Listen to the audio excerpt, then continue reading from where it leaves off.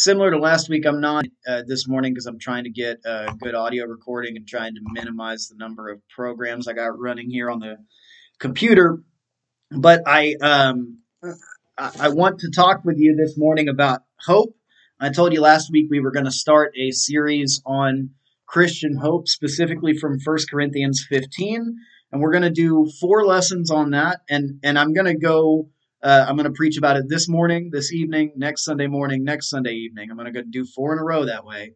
So this is the first time I've ever tried to do a series like that, but hopefully it works out.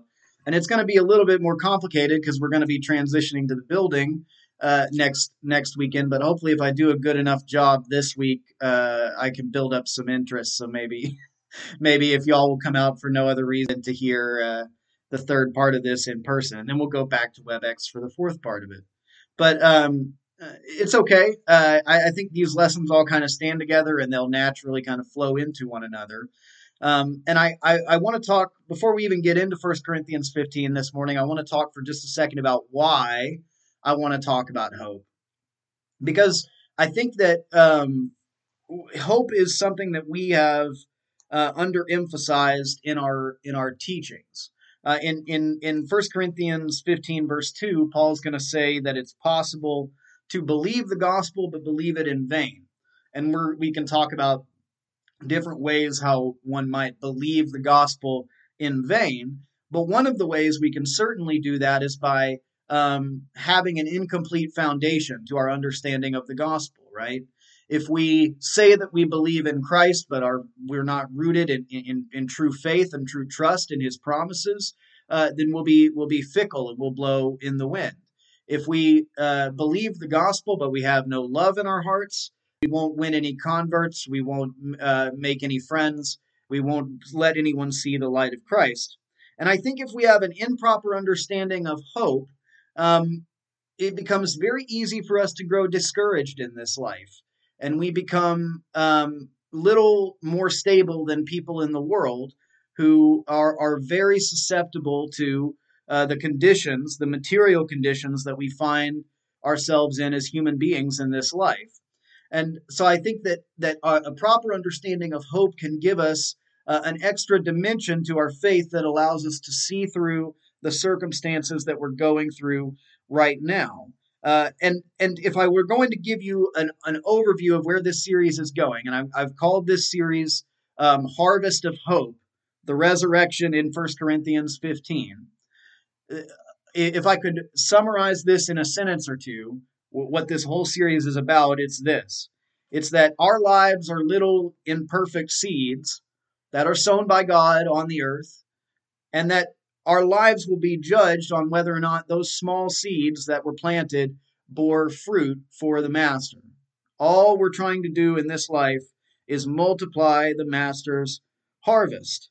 And then when the harvest comes, the seeds who have been faithful will be transformed into something that we have not yet known. Just as when fruit is harvested in an agricultural sense, it never just stays fruit, it becomes food. It's transformed into some new thing. So we will be transformed in the last day. And that's where we're going to get to by the end of these 4 lessons. But in the first lesson, we're going to talk about the resurrection of Jesus, the resurrection of Christ a little bit first. And then in the second lesson, we're going to talk about the implications of Christ's resurrection for us as people who hope to be resurrected from the dead ourselves one day. And then in the last 2 lessons, we'll talk about what the resurrection will be like. And specifically, we'll talk about the things that we know and the things that we don't know, and how we can embrace both sides of that and be okay with everything that we know and everything that we don't know. But in this first lesson, I want us to focus in on the resurrection of Christ, and specifically the centrality of that resurrection to the gospel that we preach. And so, without further preamble, let's just read 1 Corinthians chapter 15, verses 1 through 11. 1 Corinthians chapter 15, verses 1 through 11. Now I would remind you, brothers, of the gospel I preached to you, which you received, in which you stand, by which you are being saved, if you hold fast to the word I preached to you, unless you believed in vain. For I delivered to you as of first importance what I also received, that Christ died for our sins in accordance with the Scriptures, that he was buried, that he was raised on the third day in accordance with the Scriptures, and that he appeared to Cephas, then to the 12. Then he appeared to more than 500 brothers at one time, most of whom are still alive, though some have fallen asleep. Then he appeared to James, then to all the apostles. Last of all, as to one untimely born, he appeared also to me. For I am the least of the apostles, unworthy to be called an apostle, because I persecuted the church of God. But by the grace of God I am what I am, and his grace toward me was not in vain. On the contrary, I worked harder than any of them, though it was not I, but the grace of God that was with me. Whether then it was I or they, so we preached, and so you believed. So, just to tell you where this lesson is going, there are going to be 4 points here. And because I don't have a PowerPoint, I'll just give these to you right up front. 4 points. The gospel is at the center of the Christian life. That's the first point.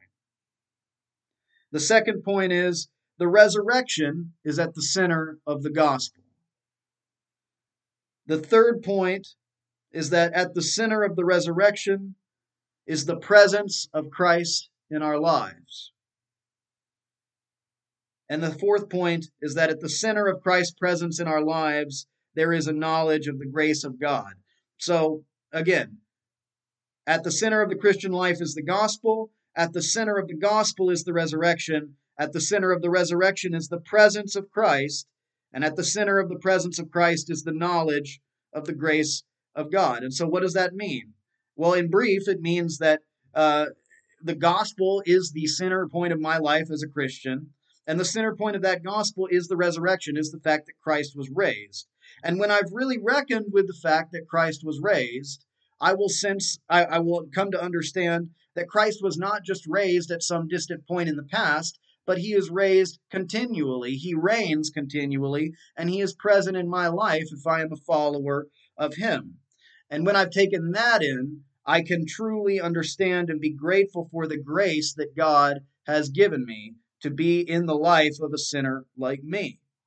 And so this is an important foundation if we're going to understand our resurrection, is Christ's resurrection and its centrality to our worldview and everything that we believe.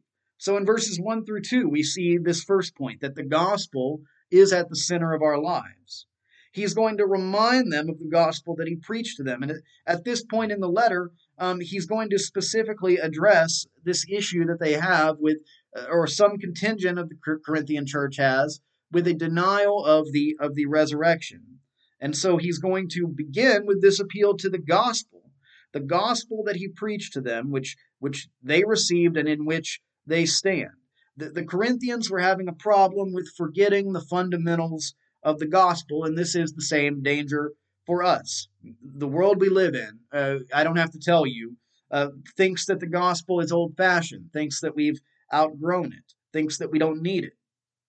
But we need reminders of the gospel, even we that consider ourselves to be familiar with it, and we who have known it and read it our whole lives. We need reminders of the gospel that we stand in, the gospel in which we stand. Because it is an ongoing relationship that we have with God through this gospel. We need to be reminded of these fundamentals. The gospel isn't just something we accept once and we're done. It's an ongoing relationship we have with the person and with the teachings of Jesus.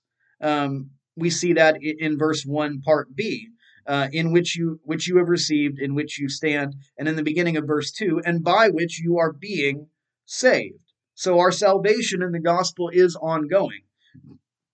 Paul doesn't say by which you were saved, although that might be an accurate way to put it. He says by which you are being saved. So it's an ongoing process. Our salvation is continual. It's an active walk, and we're being made new each day if we're walking in Christ. But he also points out that our belief can be in vain, as we've said, if we are mistaken about some of these fundamentals. He says, hold fast to the word I preached with you, the word I preached to you, unless you believed in vain. So in no uncertain terms, our belief can be in vain. We can believe We can believe for the wrong reasons, and our belief becomes malformed. We can believe out of selfish motivation, and our belief gains us nothing. But we can also believe for the right reasons, but get wrong information, and our sincerity can actually become a barrier to the truth. If we have bad information, we can believe sincerely, and with a open heart all day long, but we do not have the true gospel. But here, Paul wants to assure them that this specific teaching regarding the resurrection that they've received from him is true and is of apostolic authority.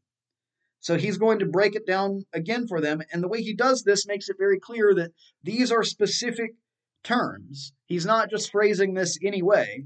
This is a sort of formula that he received. We see that in verse 3. And here we start to get into the idea of the resurrection being at the center of, or the heart of, the gospel.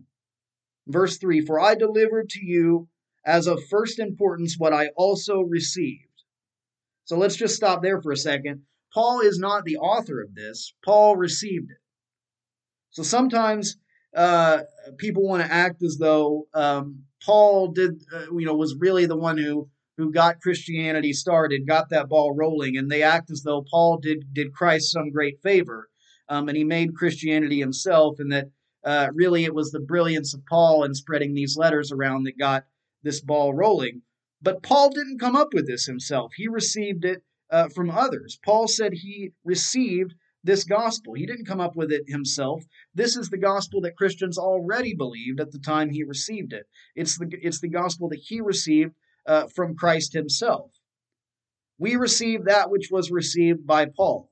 And it's authoritative not because Paul gave it to the church, but because Christ gave the church as a means of proclaiming the gospel to the world.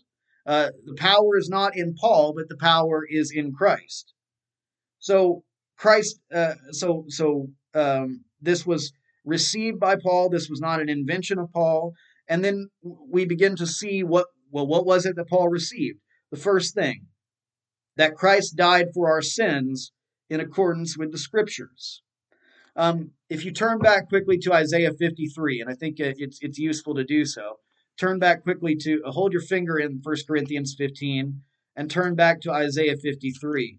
This is just one example of the prophetic literature which called ahead to a time when all the burdens and all the sins of the world would be put upon one man. Psalm 53, let's read verses 10 through 12.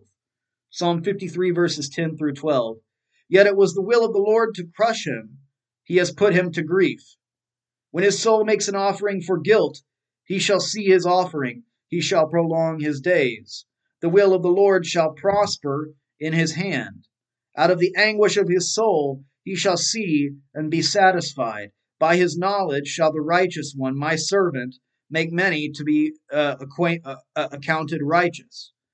And he shall bear their iniquities. Therefore I will divide him a portion with the many, and he shall divide the spoil with the strong, because he poured out his soul to death, and was numbered with the transgressors, yet he bore the sin of many, and makes intercession for the transgressors. Our Christ bore the sin of many, and makes intercession for the transgressors. And it was prophesied that he would take our sins on himself, and he did. But he did not stop there in verse 4. He was buried and was raised on the third day in accordance with the scriptures. Paul uses that phrase again, in accordance with the scriptures, as a point of emphasis. All of these things not only happened, but were prophesied to happen. It was also prophesied that he would be accepted and justified by God in his being raised. Turn to flip back quickly to Psalm 16. Psalm 16 and verse 10. Psalm 16 and verse 10, quick verse says, You will not abandon my soul to Sheol, nor will you let your Holy One see corruption. And of course, this is a psalm of David, but as is so often the case, David's psalms have a messianic overtone, and David himself often stands in as a type of Christ in the Messianic Psalms. And so there is this idea in the Psalms and in the prophetic literature, that no corruption would come to the body of the Holy One sent by God. And so Christ died for the sins of many, but he did not stay dead. He was raised on the third day also in accordance with the scriptures. And not only that, but in verse 5, he appeared in bodily form to the apostles. He appeared to Cephas or Peter, and then to the 12 in verse 5. So he leaves no doubt about the nature of his resurrection. Jesus appeared to apostles in his recognizable bodily form. And part of what makes an apostle is not just being around for the earthly ministry of Jesus, the fleshly ministry of Jesus in his body, but also seeing him in his resurrected form. This is one of the things that Paul is going to cite in a few verses as evidence to his claim of apostleship. But it is also central to our experience of faith, in a sense, to see Christ in his resurrected form. Not in a literal sense. Christ doesn't miraculously appear to us today, but we look upon him in faith. We see that he continues to reign. One of the things we learn is that even though he is ascended, he is reigning and he is with us. His presence is still with us. And when we go forward, he tells us, I am with you always. So that's something that we have to begin to really take in to understand the resurrection of Christ. It's not just that he was raised up so that he would be approved by God, although that is part of it. He was raised up so that he would be with us always, in any time and in any place. And then we begin to see in verses 6 through 8, what this means for us is that the presence of Jesus is with us always, and that the presence of Jesus in our lives is of first importance to our understanding of the resurrection. The resurrection becomes an extremely personal thing to us when we understand that he is still present in our lives. Paul says in verse 6, he appeared to more than 500 brothers at one time, most of whom are still alive, though some have fallen asleep. So it wasn't just chosen people, it wasn't just apostles that the Lord appeared to, but the Lord appeared to 500 people, and we're not given any sort of distinguishing characteristics about them other than that they're brothers. Not 500 brothers to each other, but 500 of our brothers in Christ.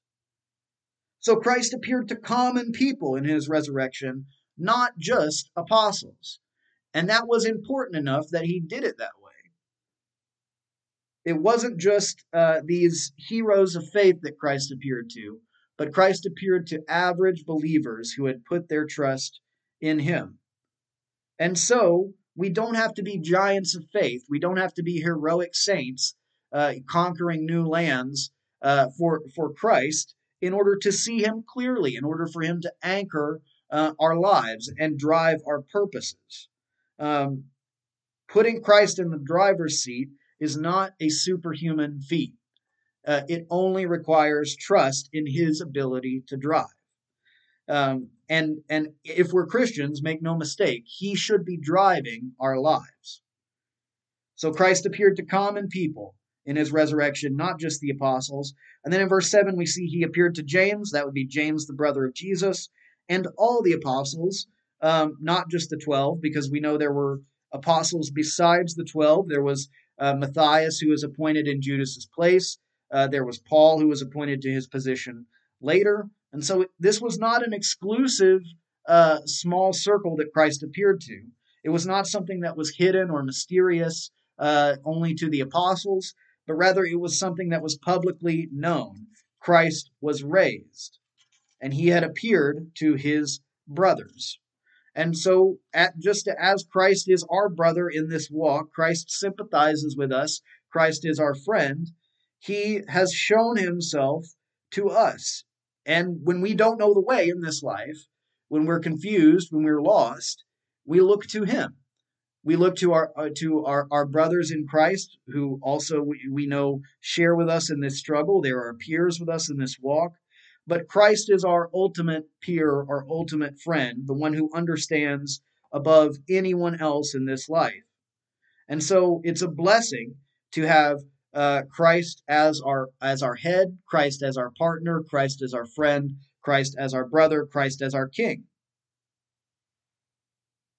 Last of all, Paul makes this very personal in verse 8. He says, "Last of all, as to one untimely born, he appeared also to me."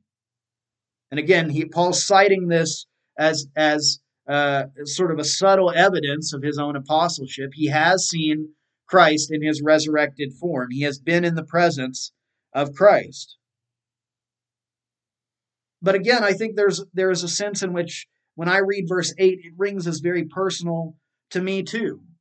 Now, I haven't seen Christ in the way that Paul has. I haven't been blinded on the road to Damascus. I haven't been, knocked down and picked back up literally in that way by the glory of God. But I know somehow what that feels like. I can imagine what Paul felt on the road to Damascus.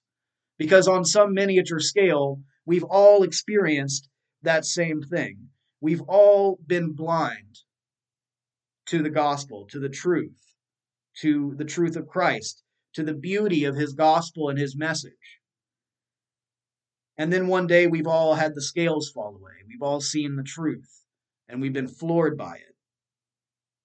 And there's no going back. There's no changing it. We're changed forever by the power of the gospel. We've been knocked down and picked back up all in one motion by the glory of the coming of our Christ. He has appeared to us as one untimely born. Not that he has appeared to us literally, but rather that we have the ability to see him. We have the ability to understand God in his person through Christ.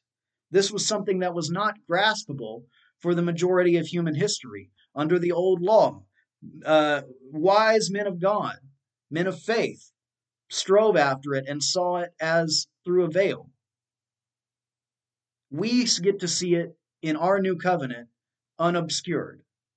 We get to share in the covenant of our God. We get to partake in his divine nature. We get to taste of his glory before we enter into it. Because the glory that we enter into when we enter into Christ in this life is the same glory that we will revel in and glory in forever in eternity.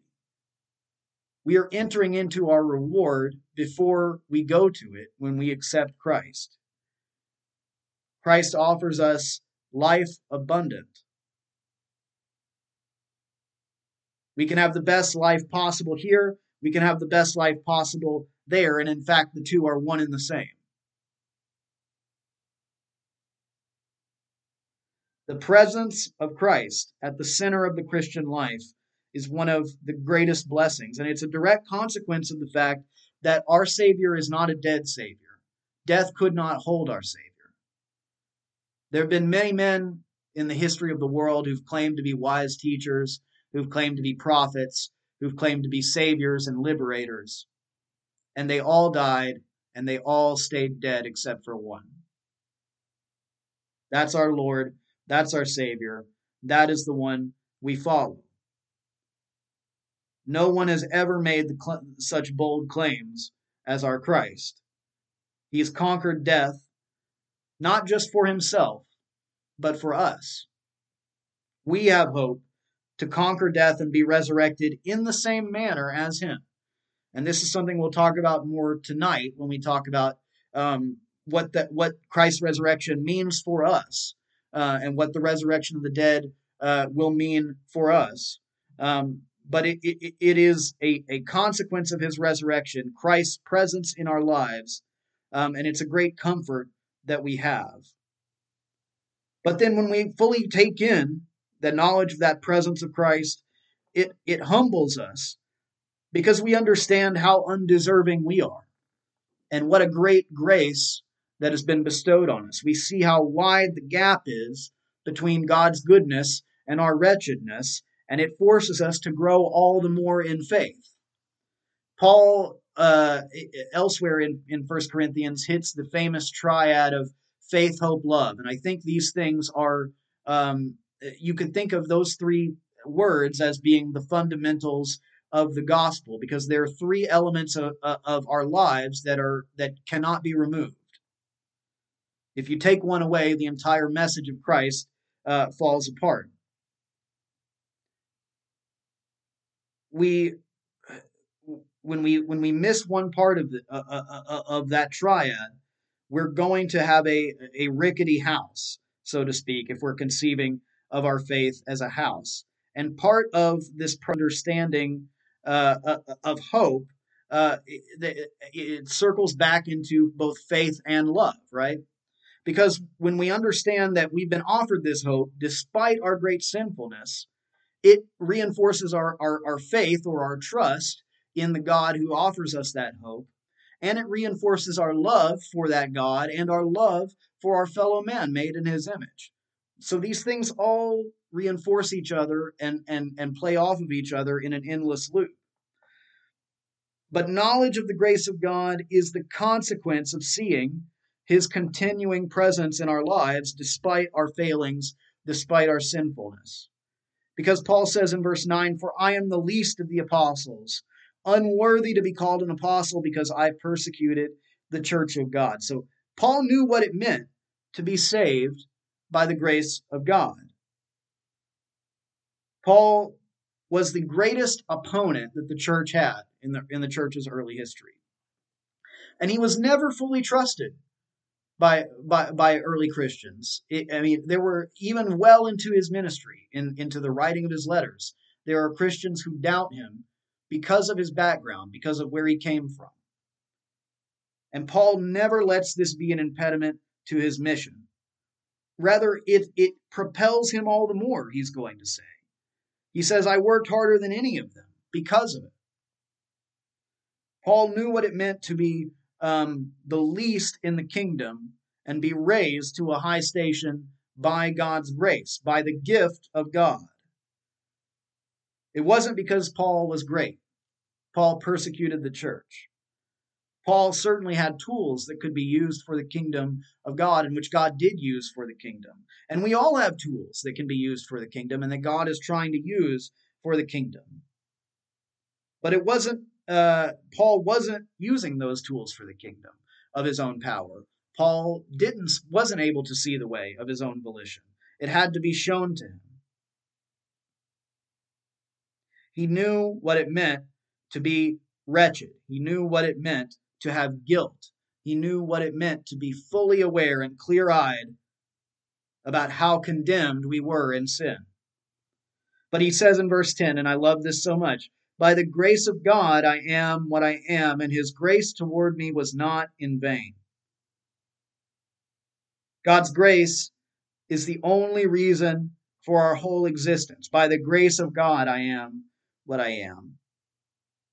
By the grace of God we are what we are. We're Christians, called into his light out of the world. That is a blessing in and of itself. It's one of the greatest blessings we could ever count.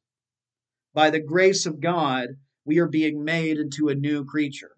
By the grace of God, we have not remained where we began. By the grace of God, we are being transformed into something new, something which we will not fully realize until we end our lives here on this earth. And his grace toward me was not in vain. We're being changed. We're being made new. So don't waste it. Don't waste the grace that God has given us.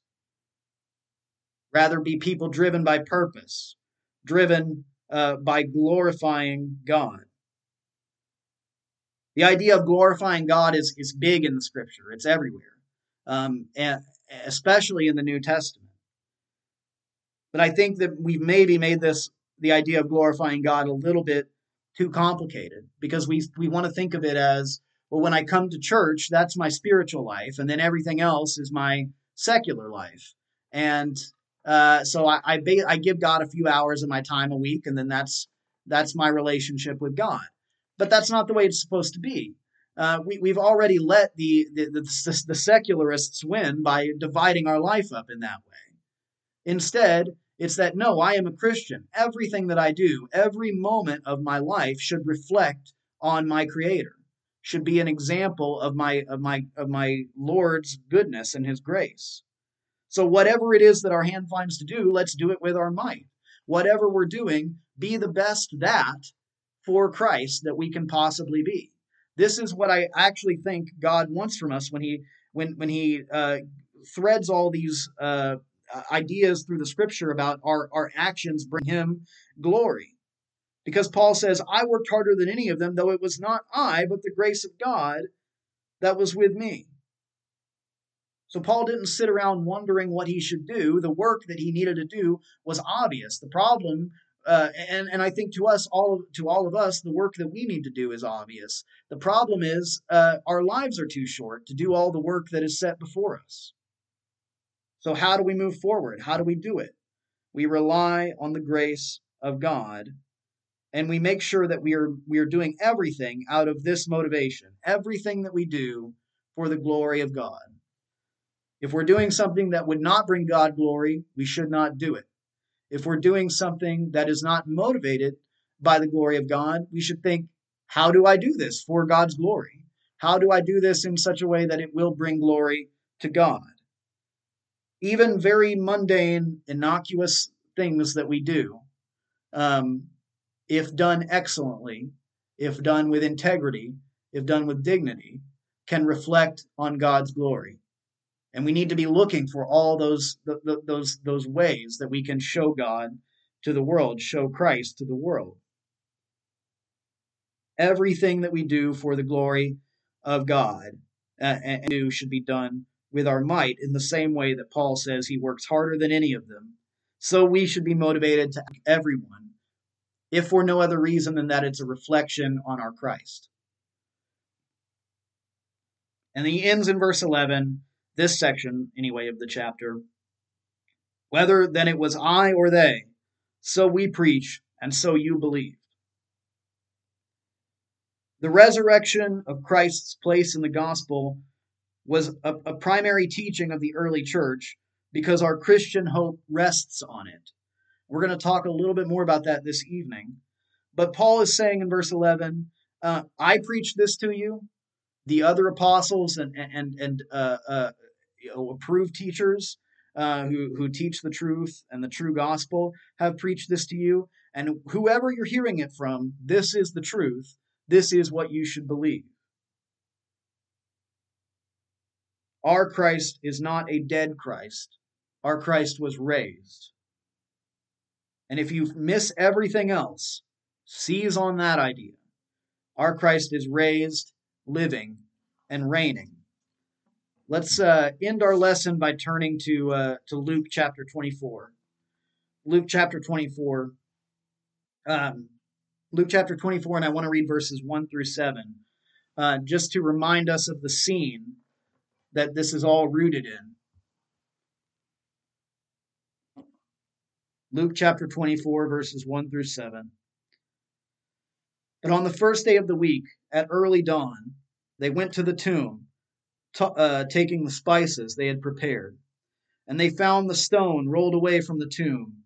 But when they went in, they did not find the body of the Lord Jesus. While they were perplexed about this, behold, two men stood by them in dazzling apparel. And as they were frightened and bowed their faces to the ground, the men said to them, Why do you seek the living among the dead? He is not here, but has risen. Remember how he told you, while he was still in Galilee, that the Son of Man must be delivered into the hands of sinful men, and be crucified, and on the third day rise. Delivered into the hands of sinful men, crucified, and raised on the third day. Raised on the third day. The temple of our Lord's body was torn down by men. They threw their worst at it. They did their worst to it. They called him every name in the book. They spat on him. They beat him. They humiliated him. They nailed him to a cross and made him to suffer a slow and painful death. And he could not be held by it. He could not be conquered by it. 3 days later, as he had said, he made a new temple. He rose it up he rose he rose a new temple approved by God, a new temple for us to enter into and to convene with. This is our new covenant that we enter into, the person of Christ, not just as a historical person who lived long ago, but as the man who beat death and who has still beat death, who reigned and who reigns, and who is the center of our lives, and whose resurrection is the center of our gospel. That's all I had this morning, but please come back this evening. We're going to take on a slightly bigger chunk of 1 Corinthians 15. We're going to talk about verses 12 through 34 this evening. So we're going to cover quite a bit of ground, and some of it we're not going to have clear answers about everything, but I want to talk about the implications of Christ's resurrection for our resurrection. What does Christ being raised mean for us? And Paul is going to answer that question very directly here in 1 Corinthians 15. I know that this is material that was hit recently in classes taught by Mark, and which I'm sure, not trying to step on Mark's toes here, I'm sure he did a great job in those classes. But it's such a part of this is because I'm going through an eschatology class right now with Mike Wilson that he's teaching online. This is on Tuesday afternoons. We're doing this. And this was a passage that came up that he wanted me to do an exposition of. And so I said, well, that's perfect because I can just turn it into a sermon for or a series of sermons for Vacaville, and I'll give them the short version in class here in a few weeks. But I think that this is a subject that's been woefully undercovered and woefully undertaught, which is how do we prepare people to die? How do we prepare people how do we prepare people to die, and how do we teach people what they should live their lives in anticipation of? What are we aiming for? What is the end of the road for us as Christians? What do we have in our view at all times? That's what hope is all about. And I think that we de-emphasize it to our peril because it is the end and reward and aim of everything that we're doing here. With that being said, if there are any who have spiritual need, or if there are any who desire to become a child of God and enter into that hope of resurrection, of being raised and approved and made a new creature by our Lord who was resurrected in that same way, then won't you please make that known as we sing the song that has been announced.